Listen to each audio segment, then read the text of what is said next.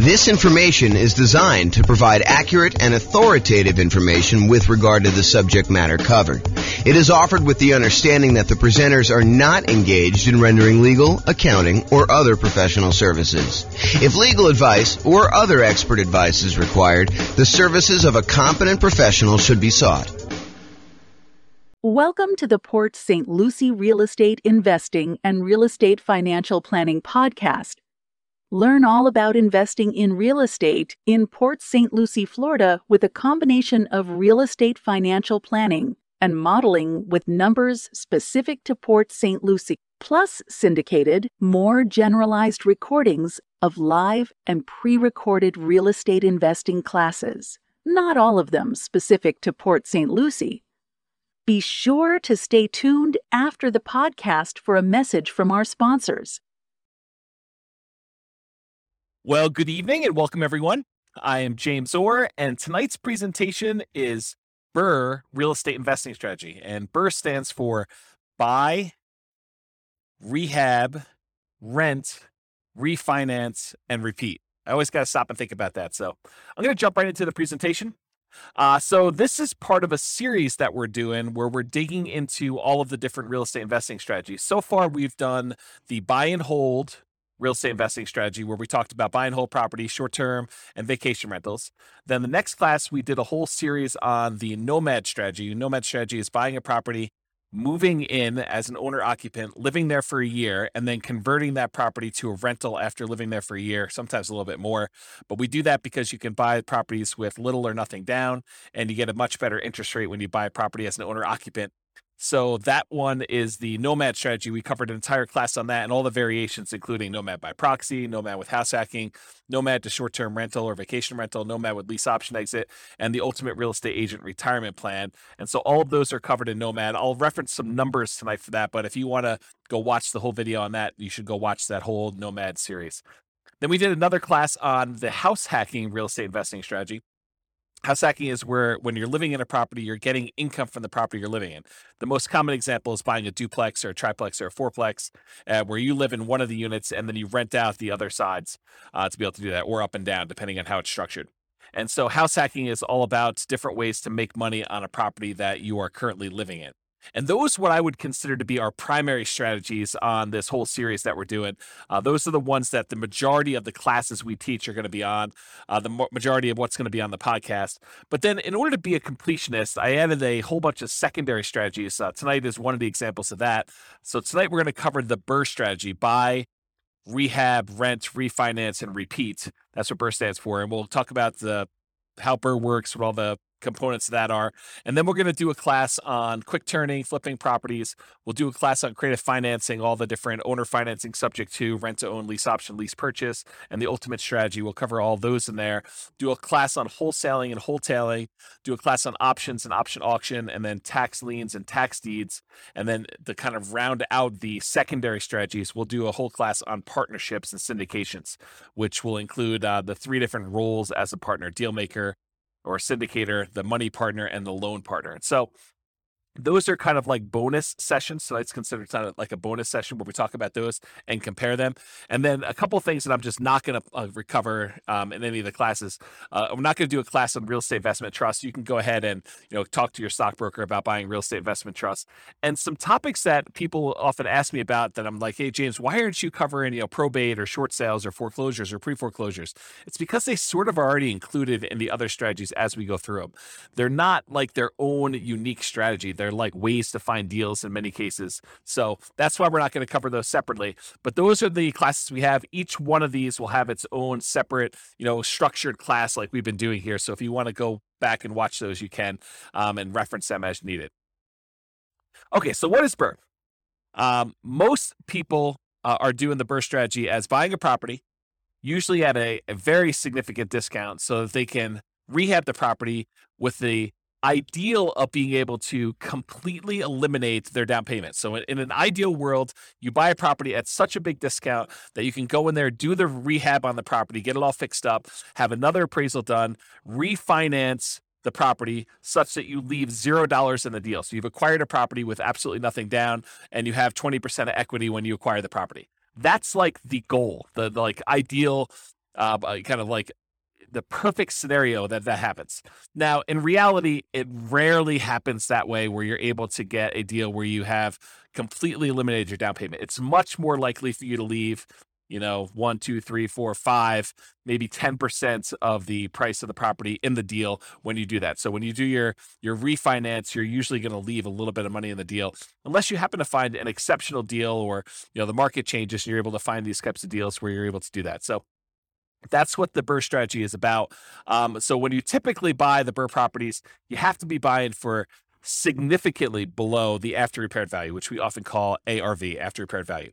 So to be able to buy a property, you do that. Often you're needing to buy in that 70% to 75% of the after repaired value range. With major rehabs, it may even be lower. So if you buy a property that needs even more work, a lot of times you'll need to get even bigger discount than that 70 to 75%, because realize that you're going to have all of your acquisition costs going in to buy the property on the first time.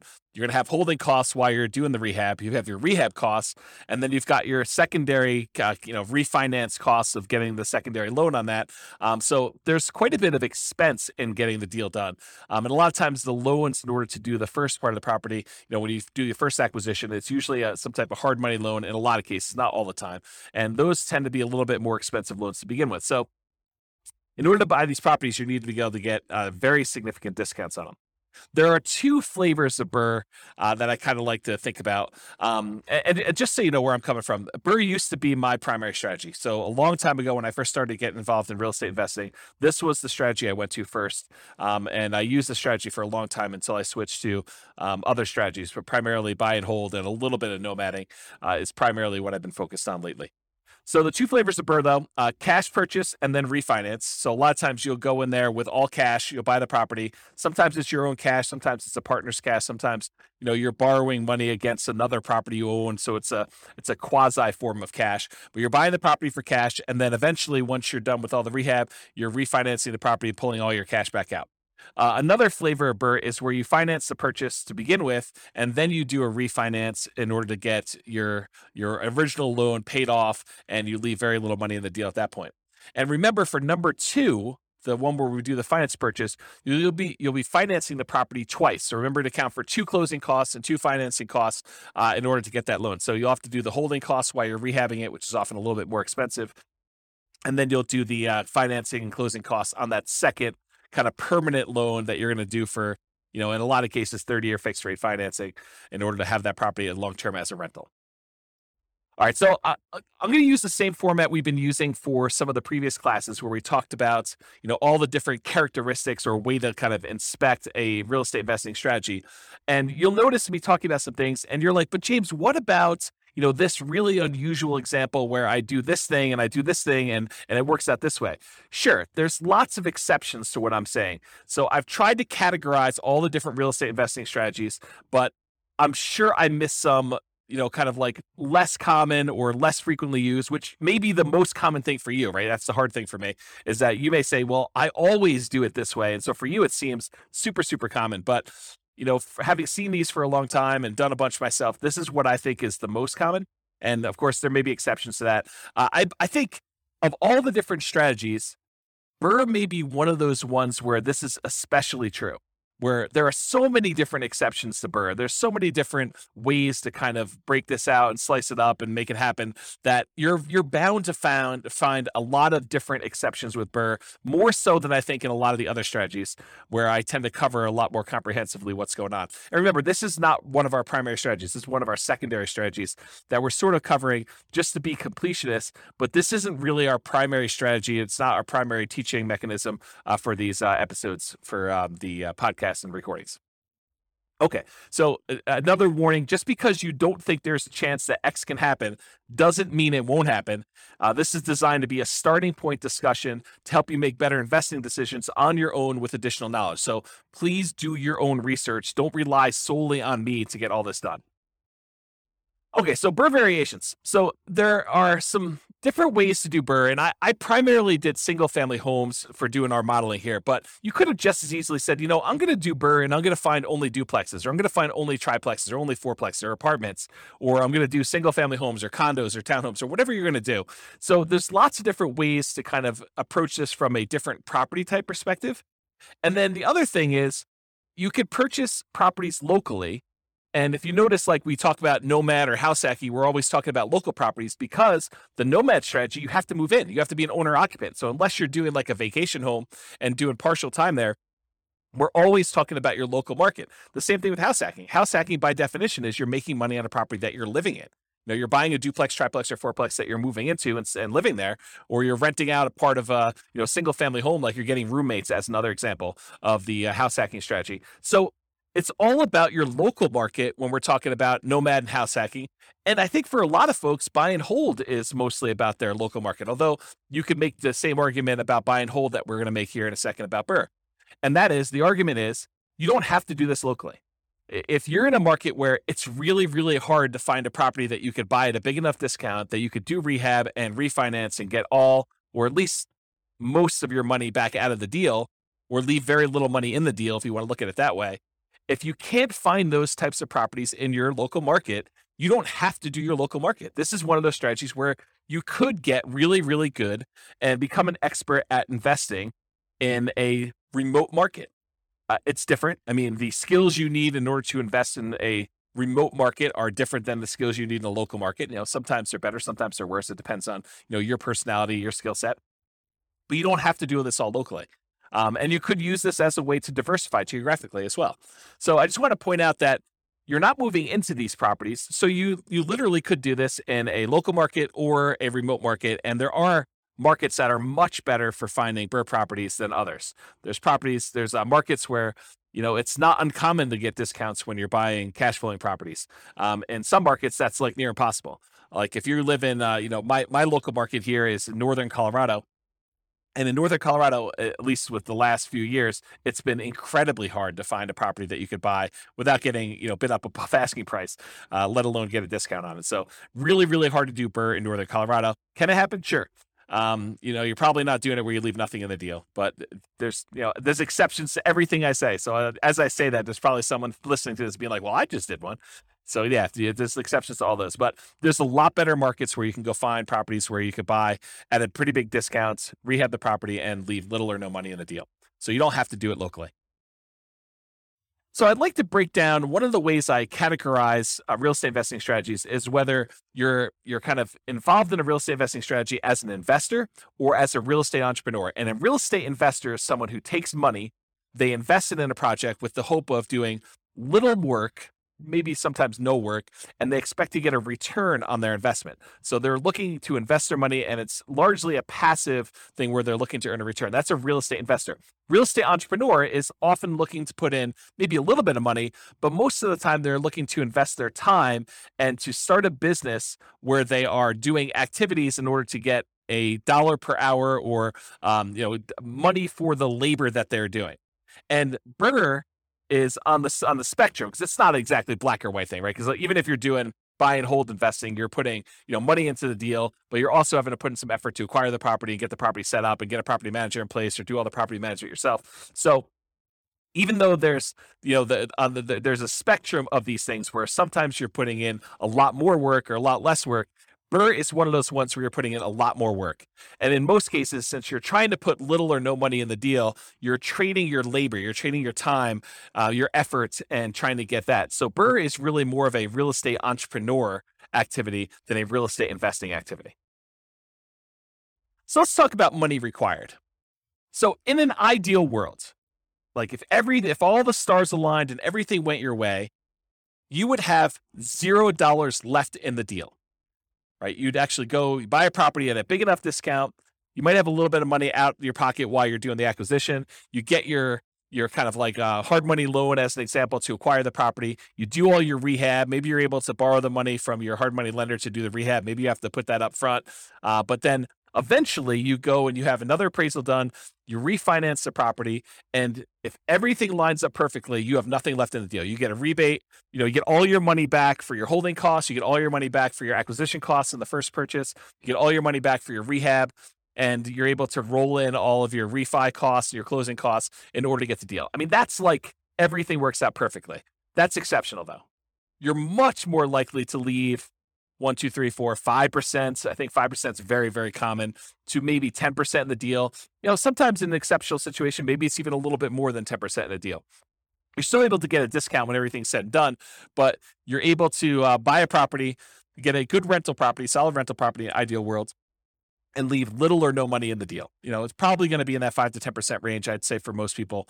But the closer you can get to zero, the better you are. So for money required, ideally it's nothing, but you're more likely talking about probably 5% or 10% of the purchase price, not the purchase price, of the after repaired value in the deal. Plus, in addition to that money, any deferred down payment. So I like to call negative cash flow deferred down payment, because in most cases, if we had put 20% or 25% down on a deal, it would have positive cash flow.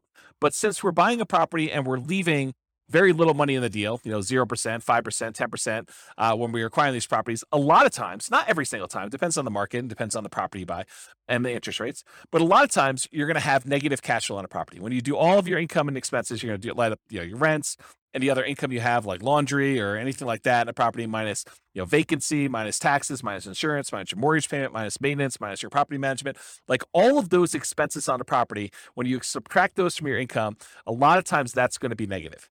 And so what I like to refer that as is deferred down payment, because you could have put more down and not had that negative down payment, negative cash flow. And so I like to refer to that as deferred down payment. You could choose to either put more down, or you could choose to have a little bit of negative cash flow over time to do that. And so in addition to whatever you're going to leave in the deal, a lot of times you're going to have a deferred down payment. And I would actually classify BRRRR properties as having a slightly higher chance of having deferred down payment or negative cash flow. Why? Why would I say that? Obviously, if you're trying to go buy a property and you're trying to get this big discount on the property so that you could rehab it and then put a tenant in there, rent it out, and then you're going to be able to refinance and leave little money in the deal, why would you be more likely to have negative cash flow on a deal like that than maybe buying a buy and hold property or a house hacking property or a nomad property? Well, it has to do with selection. It is true that you can find a deal where you're able to get this huge discount and it also happens to be an ideal cash flowing rental property. But if you think about it in terms of like what your chances are, you're much more likely to find either an amazing cash flowing property where you're able to buy a property where the economics, the rent to price ratio, the demand for that property, you're able to get really good rents and really strong tenants in the property, with like a more traditional buy and hold or house hack or nomad property. It's unlikely or less likely for you to be able to go find a property that you could buy at this big enough discount that you could do the rehab and be able to pull all your money out. And that also happens to be an amazing rental property. Can it happen where you got both of them? Absolutely. But I think you're more likely to either find one or the other. And I will also tell you, it seems to me that a lot of investors, they tend to focus more on can they acquire this with little or no down than they do on whether or not it's going to make a really good property for their portfolio. If you are just doing buy and hold, you're much more selective in the properties that you acquire. You're really focused in on that cash flow. So you tend to buy these properties that have really good cash flow, long-term rental or short-term rental economics.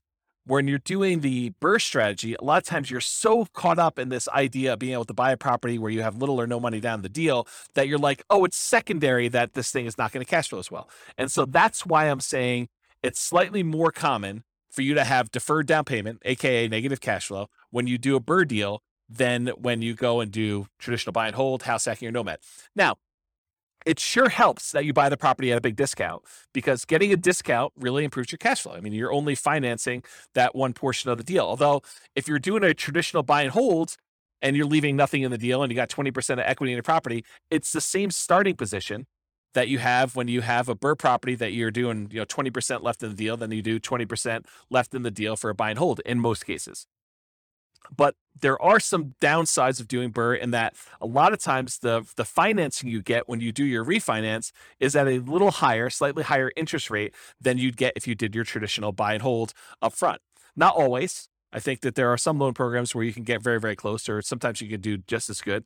But I think there are some advantages historically to buying buy and hold properties where you get 20% down, you're acquiring the property that way. Okay, let me make sure I covered all my notes here. So I talked about finding properties that you can get at a discount, and the ideal rents are less common.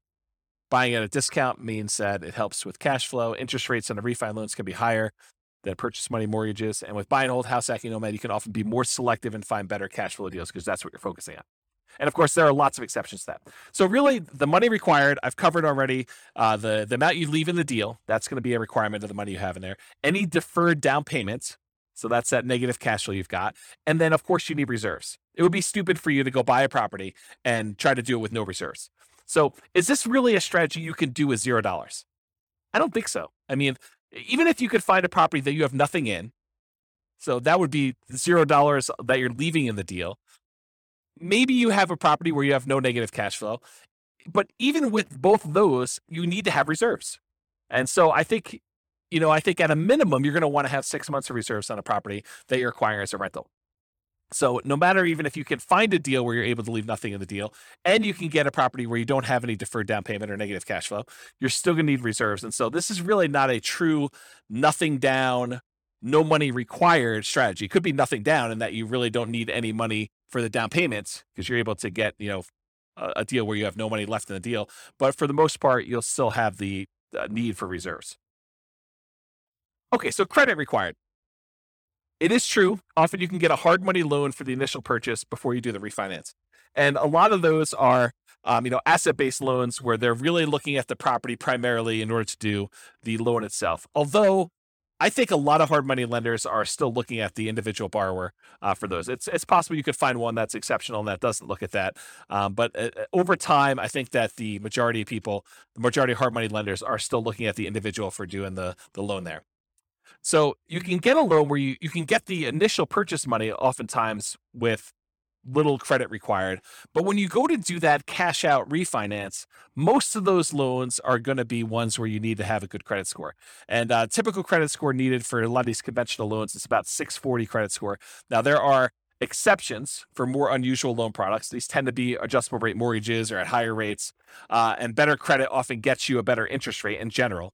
But I think a credit score of about 640 is going to be needed for this. Now, don't go to your lender and say, well, James on his recording said I only needed a 640, so you definitely have to give me a loan because he told me 640.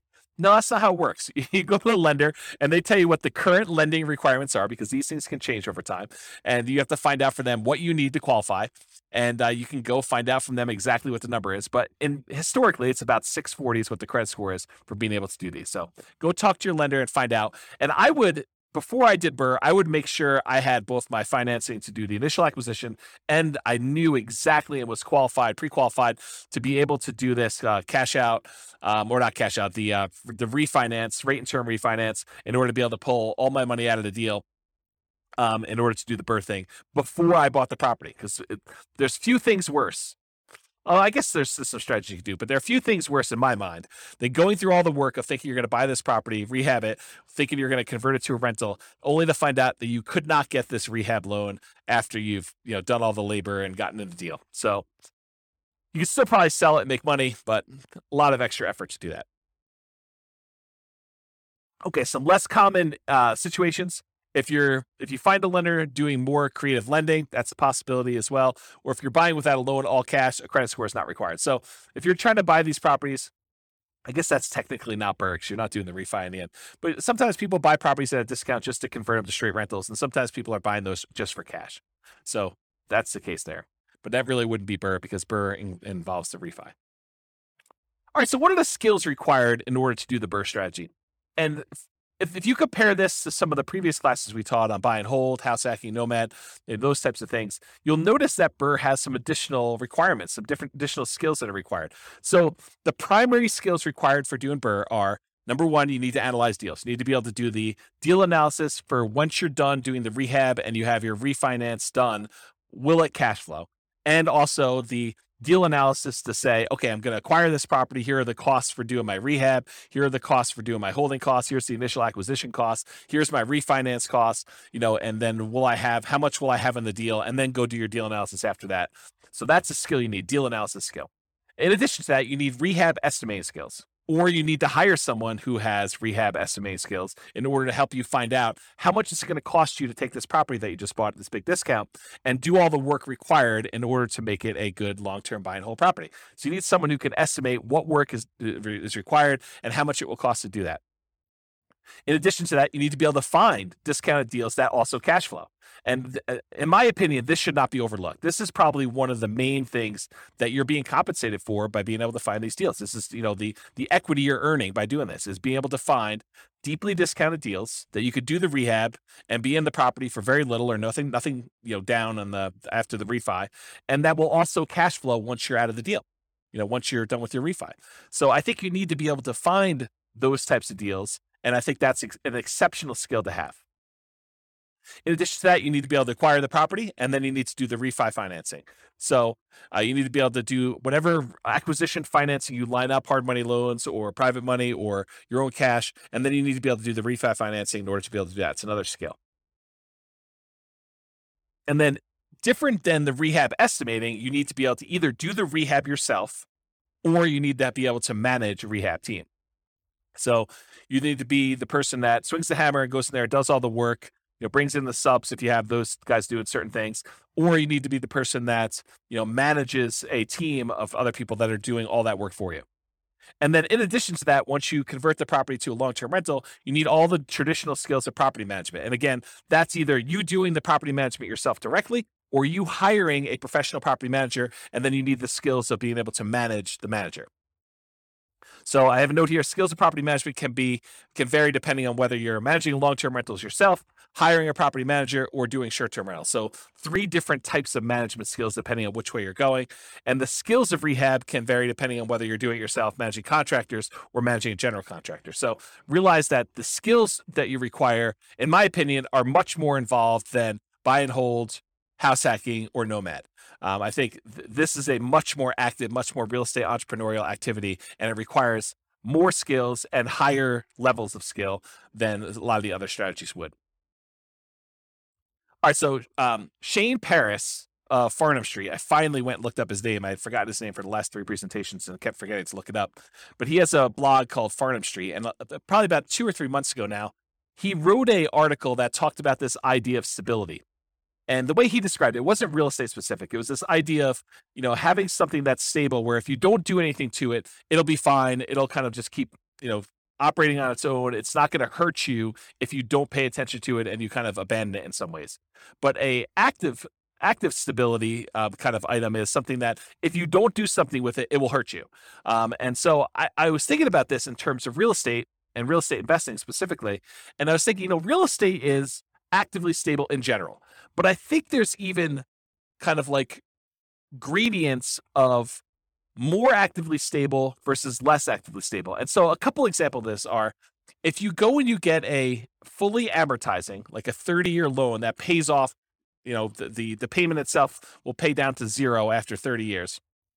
That's an amortizing loan. The loan actually will pay itself off over that lifespan of 30 years versus a interest only or a balloon loan that you pay on it for 5 years, 10 years, 15 years, 20 years. And at the end of that period of time, there is a lump sum that is due at the end of it. Well, an amortizing loan is more stable. It's still actively stable, so you have to be actively involved, but it's more stable than a balloon type mortgage on there. Or doing buy and hold is less actively stable than a flipping properties or lease option or the BRRRR strategy. And so BRRRR, in my opinion, is very actively stable. It is one of those things where you have to be actively managing, especially in the beginning. Once you convert it to a long-term rental, it becomes less active.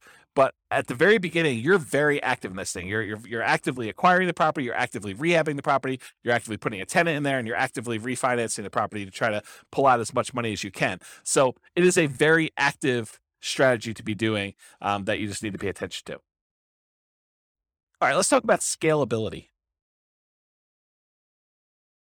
So the biggest challenge, in my opinion, with the BRRRR strategy, and it's probably other challenges too, like being able to qualify for loans, but the biggest challenge, in my opinion, is probably finding deals. It's often limited by deal flow. And I suspect there are markets where you could find a lot more BRRRR properties than other ones. But in general, I think the challenge with BRRRR is being in a market or finding deal flow where you could buy at a big enough discount to be able to leave nothing, ideally, or very, very little in the deal, and then convert that to a property that you would like to have in your portfolio as a rental. And I think that's the part that a lot of folks overlook. But So as far as scalability, how can you scale this thing? Can you acquire as many properties as you want to acquire in order to hit whatever your financial goals are? And with BRRRR, I think that you're limited by deal flow, finding enough quality deals. So from that perspective, it's harder to scale. It's going to mean slower acquisition speed because you got to find deals that are good enough quality to be able to acquire them at a big enough discount and also have them be good long-term rentals. However, on the other hand, to kind of argue the other side of this, it requires significantly less down payment than traditional buy and hold properties to acquire. When you do traditional buy and hold, you're able to get a property for 20% down or 25% down. In some rare cases, if you want to get PMI and the owner occupant properties, 15% down. But when you're doing the BRRRR strategy, you could leave 5% in the deal. And that's still better than leaving, 15% or 20% or 25%. So from that perspective, it's easier to scale. It requires less capital upfront to do that. More labor, because you got to do all the rehab and refinance and, getting all the tenants and getting the property set up. So, from a scalability perspective, I don't think this is as easy to scale as you might think. If your limitation is down payments, then I think this definitely helps you along that path. You still got to be able to qualify for the loans. You got to qualify for the refi loans. And if they're not cash flowing good enough, then you need to have the debt to income ratio in order to be able to qualify for the refis, in order to be able to acquire the properties and do the refi outs. So that's what I think about scalability with the BRRRR strategy. All right, let's talk about risk exposure. In my opinion, the BRRRR strategy has a high risk rating. And I think some of the other strategies we talked about, the buy and hold, the nomad and the house hacking, we kind of rated these a little bit lower in risk. And the reason why is I think you have extra risks when you're doing the BRRRR strategy that you don't have with buy and hold or house hacking or nomad. So you have a double risk exposure, in my opinion. You have the risks during rehab and the risks of long-term rentals. So what risks do you have? So the risks include amplified returns, and these can be both positive or negative. But whenever you have a small down payment, it amplifies the returns. So if you have a little amount of money invested and you make a return on it, a positive return on it, the returns look larger because the amount of money you made is on a small amount. But it goes the other way too. If you have a loss, if you have negative cash flow or the property value goes down or you have something happens to the property, you have a negative return on that, that also gets amplified because you had a small amount of money in the deal. So you can get amplified returns with the BRRRR strategy, just like you can with the nomad strategy, or in some cases house hacking if you're putting little down when you're buying these owner occupant properties. So that's the same risk we'd see there, but you see it with BRRRR because a lot of times you have nothing in the deal or very little in the deal. In addition to that, I believe you have an increased likelihood of negative cash flow, those deferred down payments we talked about when I talked about money required. And the reason why is you have small or no down payments in the deal.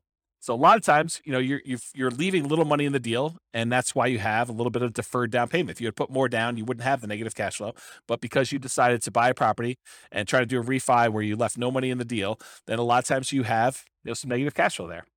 In addition to that, you have limited selection of the ideal cash flowing properties. Really, one of the characteristics of trying to do BRRRR is finding those properties you can get at a big enough discount where you're able to leave little or no money in the deal. So a lot of times those don't cash flow nearly as well. And so you have a limited selection of these ideal cash flowing properties because they also need to meet the criteria of needing rehab and being able to buy them at a big enough discount where it makes sense to do those.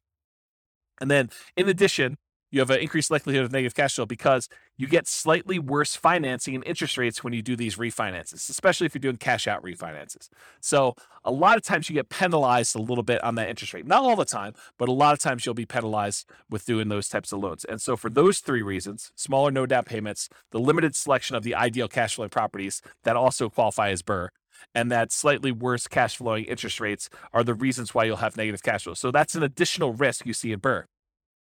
In addition to that, you have all the rehab risks. So all the risks you have of doing, construction on a property, opening up a property and finding out that things are much worse than you thought, or there happens to be a hurricane right after you bought the property and all the costs of plywood and lumber goes through the roof and you have that risk, or you can't get your rehab people to do the job. They prove unreliable or something happens to them. So you have all the risks of rehab. So that's an added risk that you don't often have with buy and hold, house hacking, or nomad, unless you're buying properties that need work. In addition to that, you have the interest rate risk exposure while rehabbing. A lot of times you're not locking in your interest rate when you have a 6-month rehab project. If you have a 3-month rehab project, a lot of times you're floating that interest rate. And, if you caught it, just like we did here the last few months where we saw the interest rates rise very dramatically over a very short period of time, you may have thought your cash flowing property was going to be cash flowing at X. And now it's cash flowing much worse than X because the interest rates rose by, 2 points in 2 months. If that was the time when you were rehabbing your property, that could be problematic. And so you have this interest rate risk exposure while you're doing the rehab. And then you have the risks that we normally see with house hacking and buy and hold and nomading, a price decline during ownership. While you've converted it to a rental, prices can go down. I mean, honestly, it could go down while you're doing the rehab too, but I really thought of it during the time when you're buying, when you're holding the property as a rental. You could see a decline in home values during that time, or rents could decline during your ownership period. Those same risks appear in the buy and hold and house hacking and nomad as well, but they're not exclusive to the BRRRR strategy. And then in addition to that, if for something happens and you're unable to make those payments on the loan, you have a credit risk. If you can't make payments on your mortgage, then your credit is at risk of doing that. And that's the same as buy and hold and nomad and house hacking. And then in addition to the ones, these also are shared with buy and hold, nomad, and house hacking. You have the typical tenant property management risk. You have the risk of being sued for violating fair housing. People say you discriminate against them by, trying to put a tenant in the property, or someone slips and falls in your property. You have those risks as well. And some of these can be offset by some insurance, but at the same time, you do have those risks doing BRRRR. Some of them are unique to BRRRR, like the rehab risks and interest rate risks while doing the rehab, and probably increased likelihood of negative cash flow. But some of them are shared across all their strategies as well. That's why I think BRRRR has a higher risk rating, which I would consider just high in general, but it's higher than buy and hold, nomad, and house hacking, in my opinion.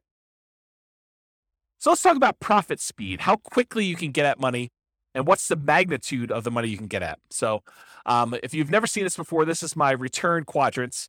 And it basically shows the 4 different primary areas of return that you get from rental properties, plus the return you get from reserves, and then we sum them up. So the ones on the right-hand side are more like cash now. That's cash flow and tax benefits, depreciation, cash flow from depreciation.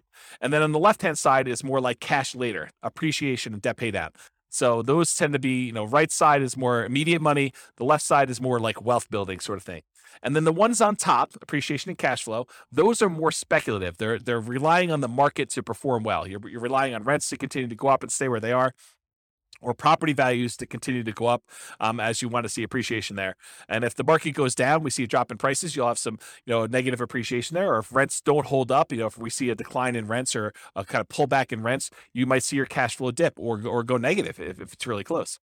And then the ones on the bottom are less speculative. They're more certain, and that is the debt pay down portion of it. So as long as you make the payments on the mortgage you have, you're going to pay down a certain amount of debt each year until that thing is paid off if you have an amortizing loan. And then, of course, unless the tax law changes, you're going to get the tax benefits of depreciation. So the ones on the bottom are more certain, less speculative, and the ones on the top are more speculative and less certain. And then I already went over the left and right ones. So in terms of BRRRR, you typically start seeing a profit within 6 months. Usually it's after you do your rehab and you get your tenant in the property and you're able to start getting some cash flow on it. That tends to be when you see it, your profits start coming in. And then rents and security deposits are typically paid in advance. So you usually get that a little bit front loaded. And then cash flow is usually a percentage return on the amount you had invested. So if you think about, leaving nothing in the deal, then of course you'd have, in theory at least, an unlimited, an infinite return on your investments. You have $0 left in the deal, although you're always going to have reserves. So it's never really going to be zero unless you happen to get, a property that you could pull your reserves out with a cash out refinance. Then I guess technically it could be unlimited in that way, infinite returns. But usually it's considered to be a percentage of the amount you had left in the deal, cash on cash return, or if you're buying it or all cash, it's cap rate in that case. And then you often have with BRRRR, which is relatively unique for a BRRRR strategy, you often have a big paper return from forced appreciation. So when you acquire the property and you're able to capture that appreciation, the equity you had in the deal that you kind of worked with the rehab in order to capture, that's a big paper return you have. Most of the time, though, you're not able to spend that. It just kind of shows up on your balance sheet as, oh, now I got an extra, whatever it is, $50,000 from this property that I bought, at a big discount.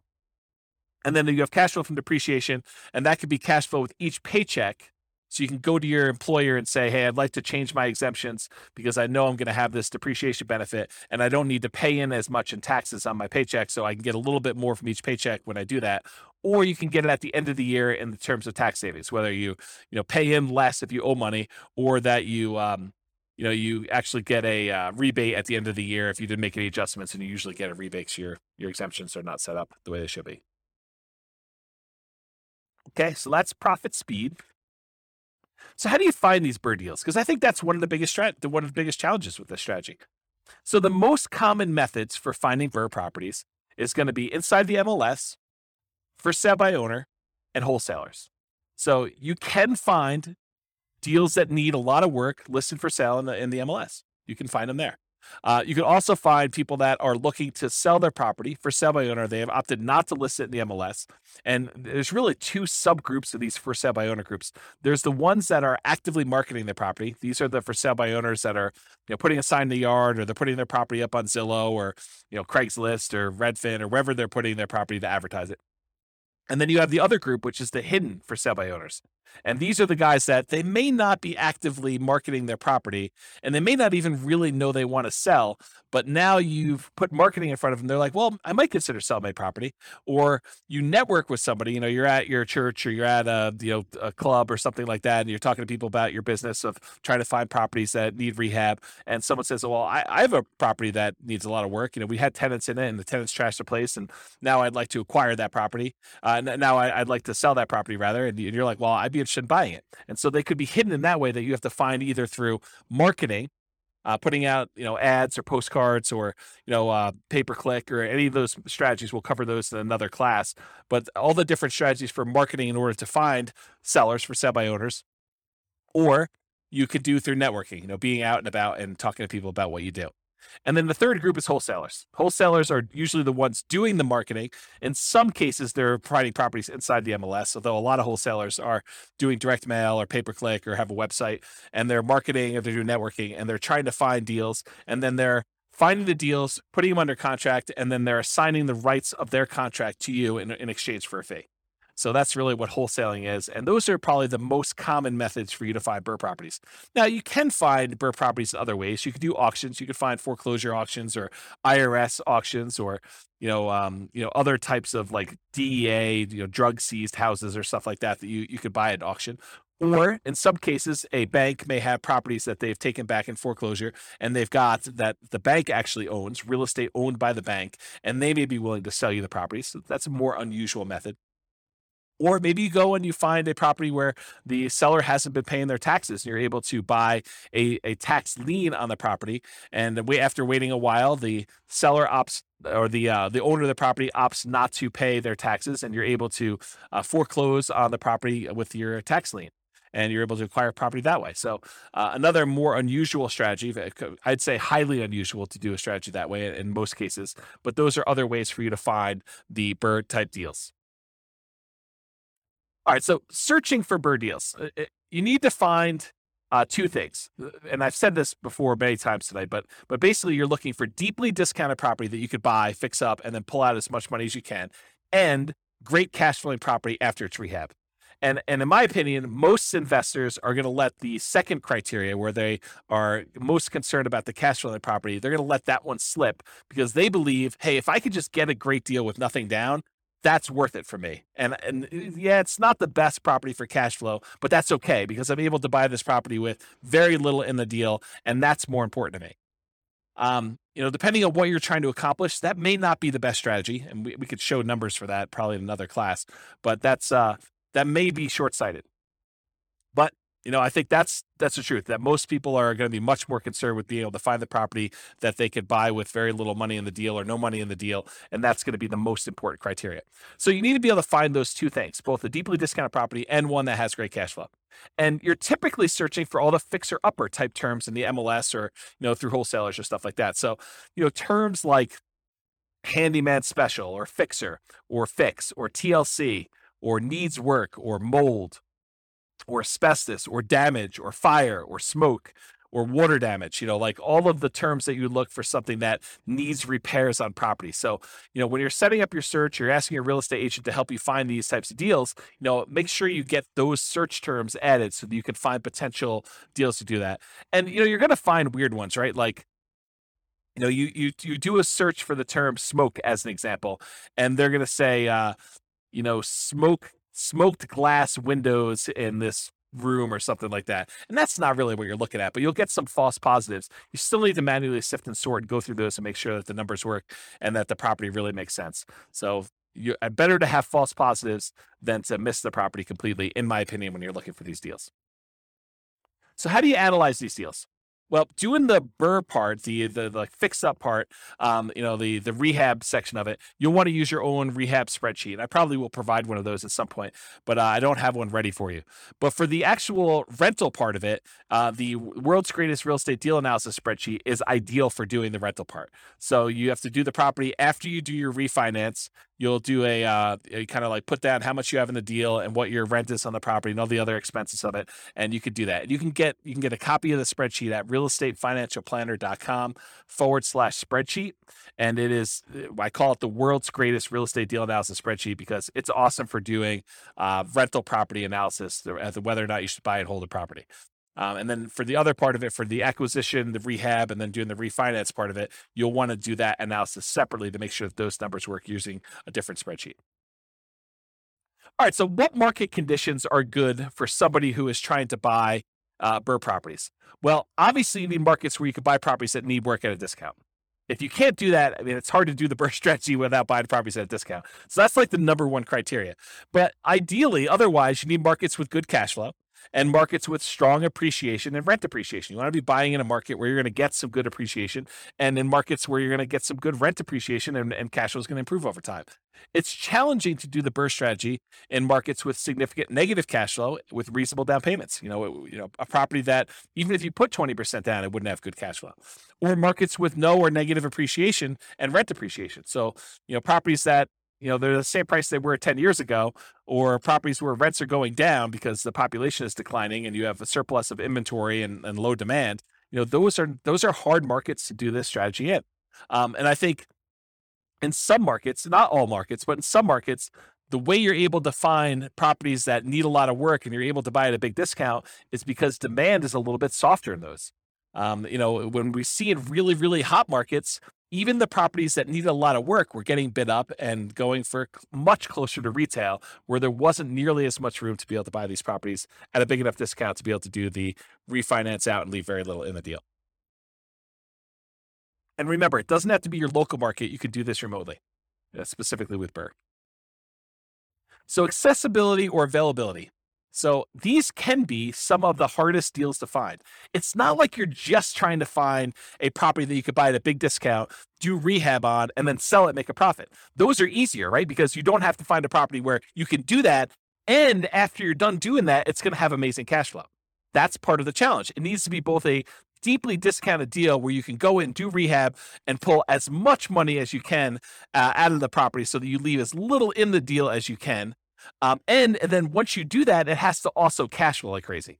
So these can be some of the hardest deals to find, in my opinion. They must be both that fixer-upper and good cash flowing rentals. And some markets are much easier than others. So you can invest in remote markets to find these deals. So as far as being able to have accessibility and availability, this is a hard one. It's not like nomading where, a lot of properties would look at nomading and now we're being selected based on a whole different level of criteria. These are like, there's not that many that come along. And so this could be your limiting factor. So can you use your retirement account to do BRRRR strategies? Yeah, you can use your retirement account to invest in BRRRR strategies with a self-directed retirement account because you're not moving into the property. You're not living in the property.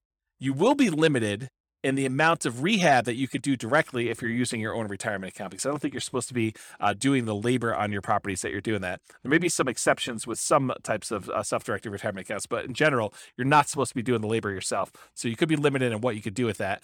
And it may also change the financing you use. A lot of these self-directed retirement accounts, self-directed 401k, self-directed IRA accounts, they require much larger down payment or loan to value when you do your refi on the loan. And so you may not be thinking about, 80% loan to value. You may be thinking more like 65% loan to value, which makes it much, much harder for you to be able to acquire properties at those ratios and leave very little in the deal.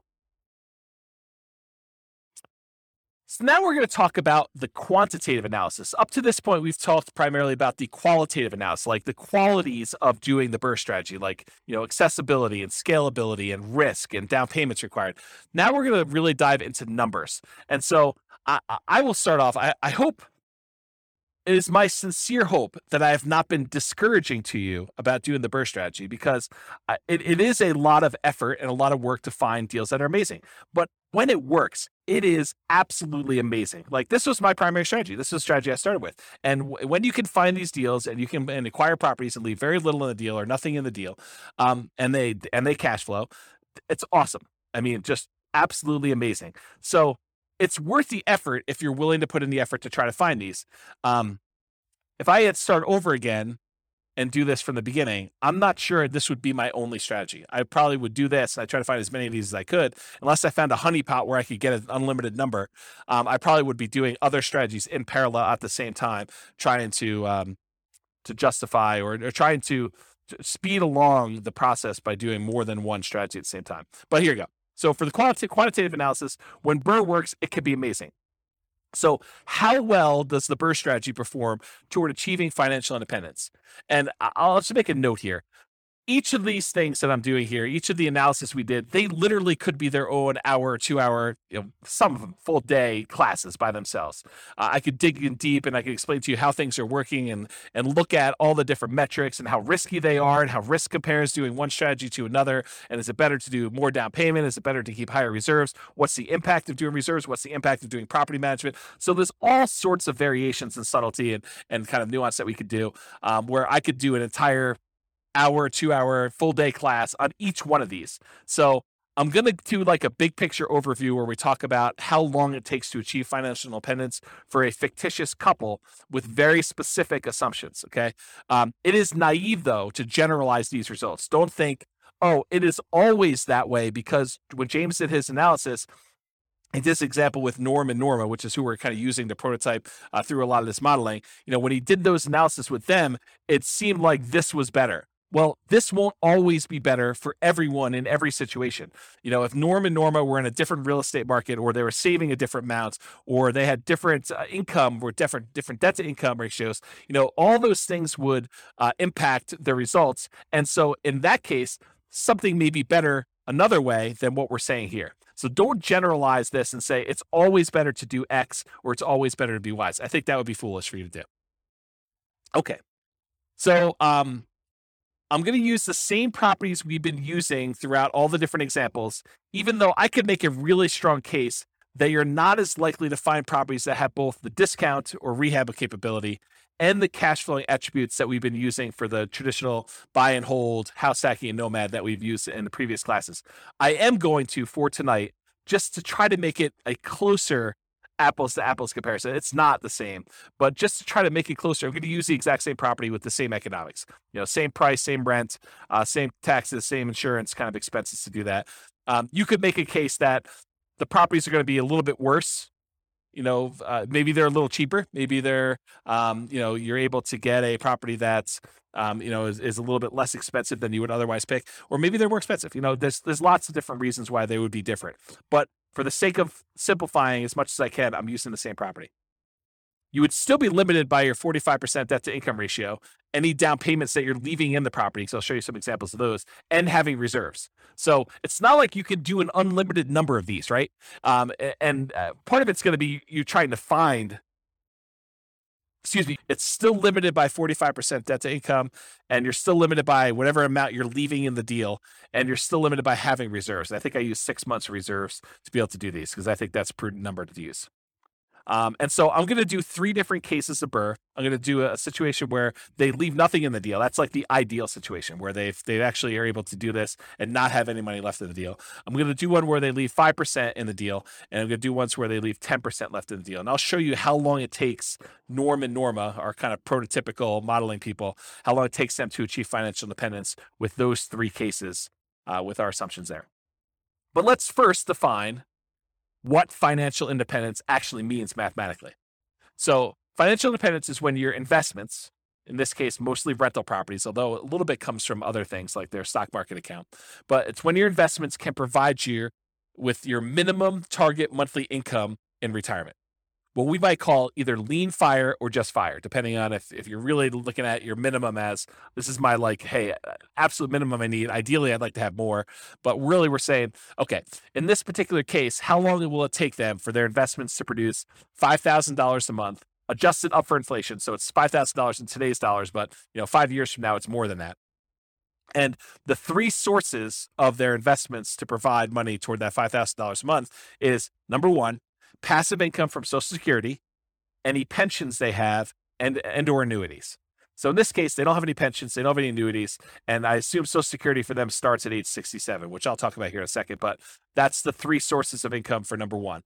Number two, net cash flow from rentals. So this is primarily what they're going to be relying on. They're looking to have the cash flow after all their expenses on their properties. So all the rents and any extra income they've got coming from property like laundry money or something like that, minus principal, interest, taxes, insurance, maintenance, vacancy, property management, if they had any. In this case, they're managing the properties themselves. So anything, all their income minus all those expenses is their net cash flow on their rentals.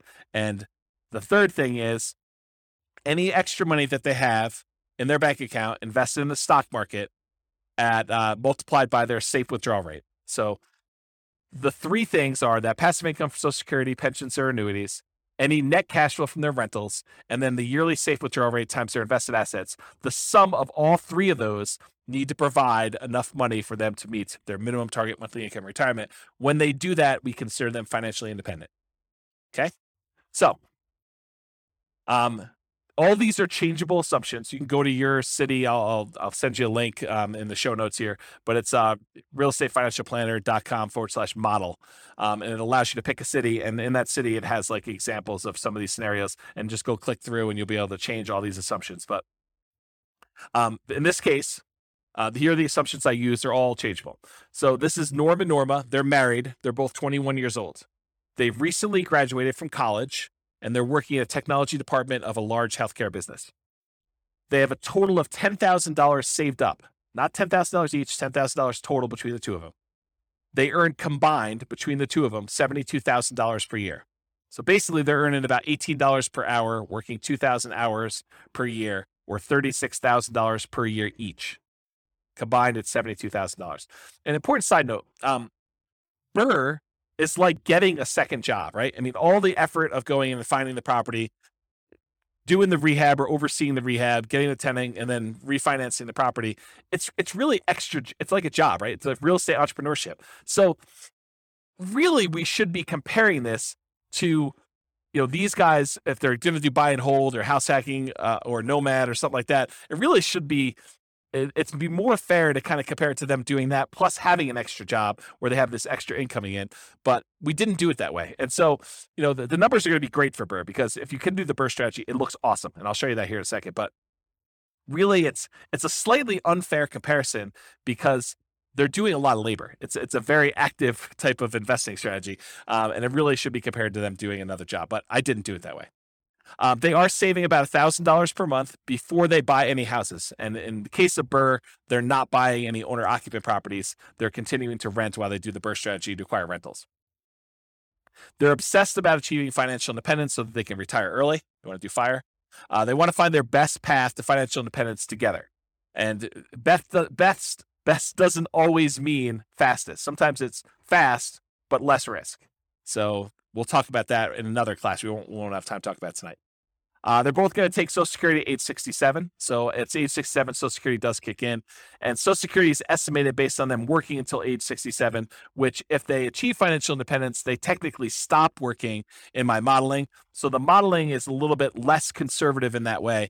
But honestly, if they achieve financial independence before they're 67, it really doesn't matter that Social Security kicked in. It just kind of boosts them. But they already achieved financial independence if they did that. And if they hadn't by then it really is legit that they worked till 67 anyway. So it's good in that way. Although you could claim that my modeling is the tiniest bit sloppy, and that I just assume that the amount they're getting from Social Security is based on them working till 67, when if they stop working earlier, it's technically not. Okay, I'm also going to be using the interest rates that I had in the handout for loan type mortgage insurance comparisons. I'll put a link to that in the show notes as well. But this shows you all the different interest rates that I'm using in all these different classes for owner occupant loans and also investment loans. And I did not penalize BRRRR for doing these refi loans, even though I think sometimes you will see a small premium for doing these refis out. And so I'm going to use the 6.625 number for doing the BRRRR strategy. All right, some more changeable assumptions. So I modeled this for 60 years, 720 months. We assume their tax rate, their effective income tax rate for calculating the cash flow from depreciation is 17.85%. We assume it's a 3% inflation rate. That's the long-term average. The Fed's target rate is 2%. I happen to be recording this in a time of really high inflation, and so the numbers seem really, really low. But over a very long period of time, that's a good number to use, 3%. We're using that 6.625% mortgage interest rate. It's 20% equity rate and term refi. So we're using the number as if they're doing a rate and term refi with 20% equity. I'm using a best case with no penalty to the rate. For their safe withdrawal rate, we assume that they have a 4% yearly safe withdrawal rate. If you want to go read up on the Trinity study or 4% safe withdrawal rate, you can go read about that online. And then we assume that they need $5,000 in target monthly income retirement in today's dollars to do that. Ideally, their ideal number is $10,000 a month, although we're not using that in tonight's presentation at all. Okay. All right, so let's talk a little bit about the property. So the property assumptions, and these are all changeable as well. It's a $375,000 property, and it goes up at a rate of 3% per year. So the property values are going up at the same rate as inflation. They're going to do either leaving nothing in the deal, having 20% equity, leaving 5% in the deal, having about 15% equity, leaving 10% in the deal, and then they're going to do that rate and term refinance. So those are the three options we're going to run, whether they are able to leave nothing in there, leave 5% in there, or leave 10% in there. The closing and the refinance costs are already included. I'm not adding any extra ones. So we're assuming that in order to do this, those numbers are already included in their rate and term refi. So that's another reason why you could say these numbers are 5%, 10%, because I've assumed that those include all the acquisition costs in the first one, all of the acquisition costs or the refinance costs, rather, on the second one, on second loan. Assuming no seller concessions, so they're buying at a big discount. They're not able to get the seller to contribute toward their closing costs. The interest rate, again, 6.625 for that 20% down. There's no PMI. They're doing a 30-year, 360-month mortgage. Rent on the property is $2,600 per month, and it increases at a rate of 3% per year. This is the same we used for selecting an optimal buy and hold property or house hacking or nomading. So I think in a lot of cases, the BRRRR strategy would be slightly handicapped. It would be slightly worse price to cash flow economics, as you would when you had a wide selection. You could pick anything you want, just concerned about maximizing cash flow. 3% of the monthly income is assumed vacancy rate, which some people would argue, hey, that's really low. Well, I'm assuming that they're starting 60 to 90 days early before the property is vacant to be able to get a tenant. So I'm assuming that they're really optimizing property management. If in your market you want to change that number because yours is a little higher, go ahead and do that. But really, when you think about it, the rent you get on a property helps determine what the vacancy rate is, right? If you drop rent, vacancy should go down. If you're trying to push rent, then vacancy should go up. It's kind of like a flexible number there that you have somewhat control over. 10% of the monthly income is assumed maintenance rate. So we're using 10% of that $2,600 a month to set aside each month for maintenance on the property. We're using 0.75% of the value of the property each year for property taxes. So at $375,000, it's about $2,800 per year in property taxes on the property. And that, as the property value goes up, the taxes on it go up as well. And then 0.4% of the value of the property each year is the assumed property insurance rate. And so that also goes up as the property value increases each year. And then this is a residential property, and 15% of the purchase price is considered the value of the land when doing our depreciation recapture, our depreciation calculation for cash flow from depreciation for the tax benefits. Okay? All right, so let's look at numbers. So first thing to start off, I'm going to give you some of the numbers from the previous classes we taught. Go dig into those if you want more details, but I'm going to run through those quickly because it helps to compare how long it takes you to achieve financial independence using these other strategies to the BRRRR strategy to decide which one's going to be the best, okay? So for in the buy and hold class, we talked about what if Norm and Norma don't buy any rental properties at all? They basically take all of their money and they invest 100% in the stock market. They don't even buy a property to live in. They continue renting, and so they're investing $1,000 a month in the stock market. They can retire after 40.17 years, or about month 482. So if they invest for 40 years, they'd be, at 61 years old at the time, and they'd be able to be financially independent by investing in the stock market. We assume the stock market's earning about 8% per year. Okay. In our advanced podcast episodes, we do variable rates of return. So when we do the advanced analysis, we actually make the home price appreciation random. We make the rent appreciation rate random. We make the mortgage interest rates random over time. We make the inflation rate random, and we make the stock market rate of return random. And so all of those, and then we run Monte Carlo analysis to show you like how having, property values not always go up by 3%. Sometimes they go down, sometimes they go up, sometimes they go up by a lot, sometimes they go down by a lot. And same thing with rents, and mortgage interest rates can rise over time or drop over time, and inflation, all that stuff, and how that really impacts the strategy. So that's more the advanced podcast. We're not going to cover that tonight. Okay, so if they just invest in stocks, though, it takes about 40 years. They'd be about 61 years old by the time they reach financial independence. This is from the buy and hold class. These are all the different scenarios we ran through for buy and hold. We did everything from them buying just an owner-occupant property to live in and otherwise investing in stocks. That takes them about 33 years, or about 7 years faster than not buying the owner-occupant property and just investing in stocks. We did a whole bunch of stuff on buying, 10 rental properties. I think we did 20% down, 25% down, and 15% down. And those take about 30 years, 28 years, 30 years, somewhere in that ballpark, in order for them to be financially independent. We talked about buying a property to live in and then buying 10, 15% down payment rentals, or 20% down payment rentals, or 25% down payment rentals. And those all took about 33 years, give or take, in order to achieve financial independence. And then we talked about buying properties and converting them to short-term rentals where you get more income on the property. And short-term rentals was a really good strategy for them. They were able to be financially independent in about 25 years, or about 24 years, or about 25 years, depending on how much they put down, 20%, 15%, or 25%. And then we did buying an owner-occupant property to live in and also buying short-term rentals. And that's take a little bit longer. So it's better for them to keep renting and just do the short-term rentals if they're really trying to optimize for financial independence. Okay, so those are all the different numbers for the buy and hold. These are the numbers summarized for the Nomad class. So go look at the Nomad class for watching this. But if they buy 10 Nomad properties, so basically they buy a property with 5% down, they move in, they live there for a year, or however long it takes them to save up their next 5% and be able to qualify for the loan. Then they buy their next property with 5% down. They convert the last one to a rental, and they live in the next one for a year, or however long it takes them to save up their down payment and be able to qualify for the loan from debt to income. And so they move in, they live there for a year, or however long it takes. Then they buy their next property, and they convert the last one to a rental. They do that until they have 10 properties. Okay. And if they do that, it takes them 27 years to be able to be financially independent. Okay. If they do like a mix between the Nomad strategy and buying discounted properties that they could do some fix up and capture some equity with, it takes them a little less than 20 years to do it with that strategy.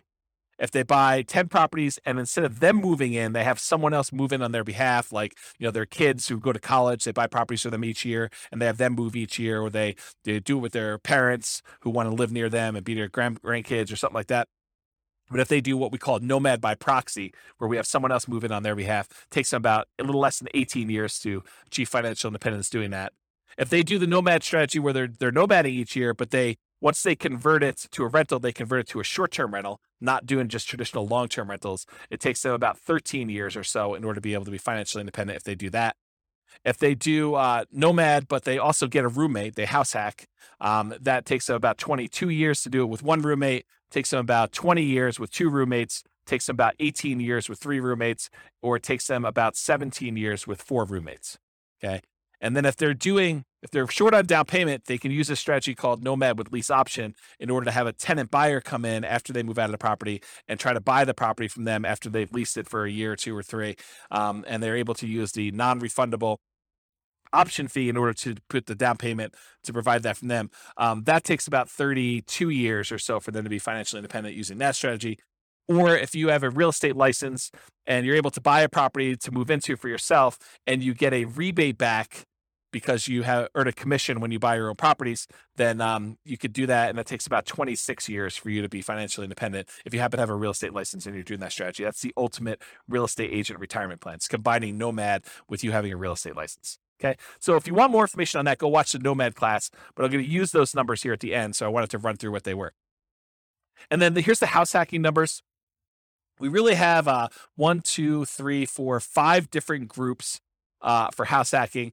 And basically, if I remember correctly, how did I do this? I did, if they're doing Nomad with house hacking, there's certain numbers there. And then if we did, and there's different roommates. So we have house hacking with 1 roommate, 2 roommates, 3 roommates, 4 roommates. And that's buying one property and doing it. It takes them 394 months, 373 months, 334 months, or 304 months to do that, depending on how many roommates they have. The lowest one is the one where they have 4 roommates. Or if they buy one property and they house hack, but then they buy additional rental properties, 10, 15% down rentals or 10, 20% down rentals, it's shorter for them to do that, 357 months to be able to acquire properties that way. Or if they have different roommates and they're buying the rental properties there, really the fastest one is going to be 273 months. And that is them, it's tied for them either having 3 roommates or 4 roommates and putting 25% down. So I'll just try to summarize those. If you really want to dig into that, go watch that class and go in the show notes and look at the handouts. You can see a lot more details, but there's a whole bunch of different data up here for different numbers and different situations. This is why it could literally be a whole day to do like one of these, because I could go into detail and really dig into what's happening and why. Okay, so let's do the second to last slide here. And this one shows a combination of all of the different time to achieve financial independence from all the different classes that we've done so far. So on the left-hand side here, if you're looking at the handouts or you happen to be watching the video, on the left-hand side are all the buy and hold strategies. Those are kind of highlighted in this green area. Then there's another section of a variety of Nomad strategies. Then there's a section highlighted in orange that show you all the Nomad with house hacking strategies. Then there's a couple extra Nomad type strategies. And then there's a red box, which is the BRRRR strategy, which I'm going to get to here in a second. And then all here on the right-hand side are the rest of the house hacking varieties that we covered in the house hacking class. So jumping right into the number for BRRRR, if you do the BRRRR strategy and you do the one where you leave nothing in the deal, then it takes you 11.7 years, about 141 months to achieve your minimum target monthly income in retirement. So achieving financial independence that way. And by you, I mean Norm and Norma with their very specific set of assumptions. If they leave 5% in the deal, they do a BRRRR strategy, they do the buy, they do all the rehab, they rent it out, they do a refinance, and they leave 5% in the deal, it takes them about 16.92 years, 203 months. It's hidden behind the thing on the slide deck, so it's hard for me to read. But it's 203 months is how long it takes to do that. If they do and they leave 10% in the deal, then it takes them 21.75 years, or about 261 months, in order to be able to achieve financial independence. So it's much easier if you could see this visually. So if you're watching the video, pause the screen and kind of compare the strategy that you're considering to some other strategies that you're like also considering, or that you're like, I'm curious about this one. But if you look at it, BRRRR tends to be one of the better strategies, by far. I mean, and when BRRRR works, BRRRR is amazing. So if you look at this, BRRRR kind of crushes a lot of these, especially if you can do ones where you leave nothing in the deal. The next closest one is probably doing Nomad, where you convert them to short-term rentals. So the number one, the best one to do is BRRRR with nothing in the deal. The next best one, though, is doing Nomad and then converting them to short-term rentals. And the other Nomads, they tend to do really, really well. Like all the Nomads with house hacking, Nomad by proxy, Nomad fixer-upper, which is kind of like a slight variation of BRRRR. It's not exactly BRRRR, but you're fixing up properties, trying to get them at a discount. So if you look at those, though, BRRRR and Nomad are both really, really good. House hacking is probably the next best one. depending on which one you do. And then, of course, traditional buy and hold is still amazing. It's a lot better than doing stocks, but it is not as good as a lot of the nomad ones, a lot of the house hacking ones. And so of the ones we've covered so far, and we've got a bunch of other classes to cover, including, fixer uppers and quick turning properties and other strategies like that, which we'll cover in future classes. But if you look at those, BRRRR does really, really well. So I would encourage you to take some time and look at the video or look at the handouts from the show notes and kind of compare these to yourself. Also, just as a side note, we are going through and doing like each individual case and diving deep into that particular strategy. So, for example, we'll dive deep into Norma buying 20% down payment rentals, or Norma buying 25% down payment rentals. And then we're going to do each one of those as its own separate podcast episode for the Real Estate Financial Planner podcast. So go check out those if you really want to do a deep dive into the specifics of those, where we look at more than just this minimum target monthly income in retirement. Okay. All right. So let's finish up here. So in conclusion, when I do buy modeling, the assumptions I use matter a lot, right? Like if we use a slightly different property, if we didn't use $375,000 as an example, if we use $200,000 properties, the numbers could be very different. If we use a different price to rent ratio, they could be very different. If they were saving at a different rate, it would be very different. If they had a different income, their debt to income ratios would be very different, and it could impact their ability to qualify for loans and slow that down or speed it up. So the assumptions I use for modeling matter a lot. It's not okay. It's not encouraged. It's not desired for you to go and take the modeling I did and extrapolate that out and say, it is always best to do a nothing down BRRRR deal, or nomad with short-term rentals, nomad to short-term rentals. Like, there could be situations where those are not the fastest strategies. Okay.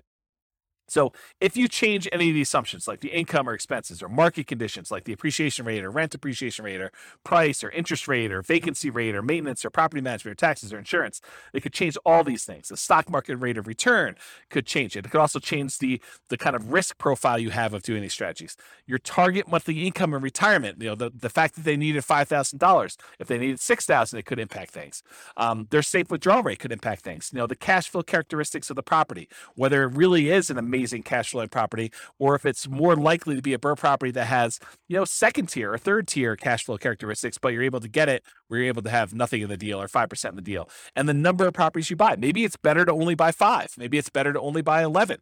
Maybe it's better to buy 15 and then sell off half of them, or maybe it's better to pay off properties early. All of these things matter, and they matter in the assumptions. And I can't cover all of them in one class. That's really why we're doing a series of these classes over time. So the strategies that work best in your market or that market for Norma may differ from yours and vice versa. So you can't just automatically assume that. You really need to go plug in your own numbers and do some math for your own specific situation. And you can do that at the realestateFinancialPlanner.com/model. Just pick your city, and it's kind of like a starting point with a lot of the assumptions. But any of the assumptions we use are changeable. And so you can go ahead and change those to better match what you're trying to accomplish and what your numbers look more like. Okay? So that's it. This has been James Orr with the Real Estate Financial Planner.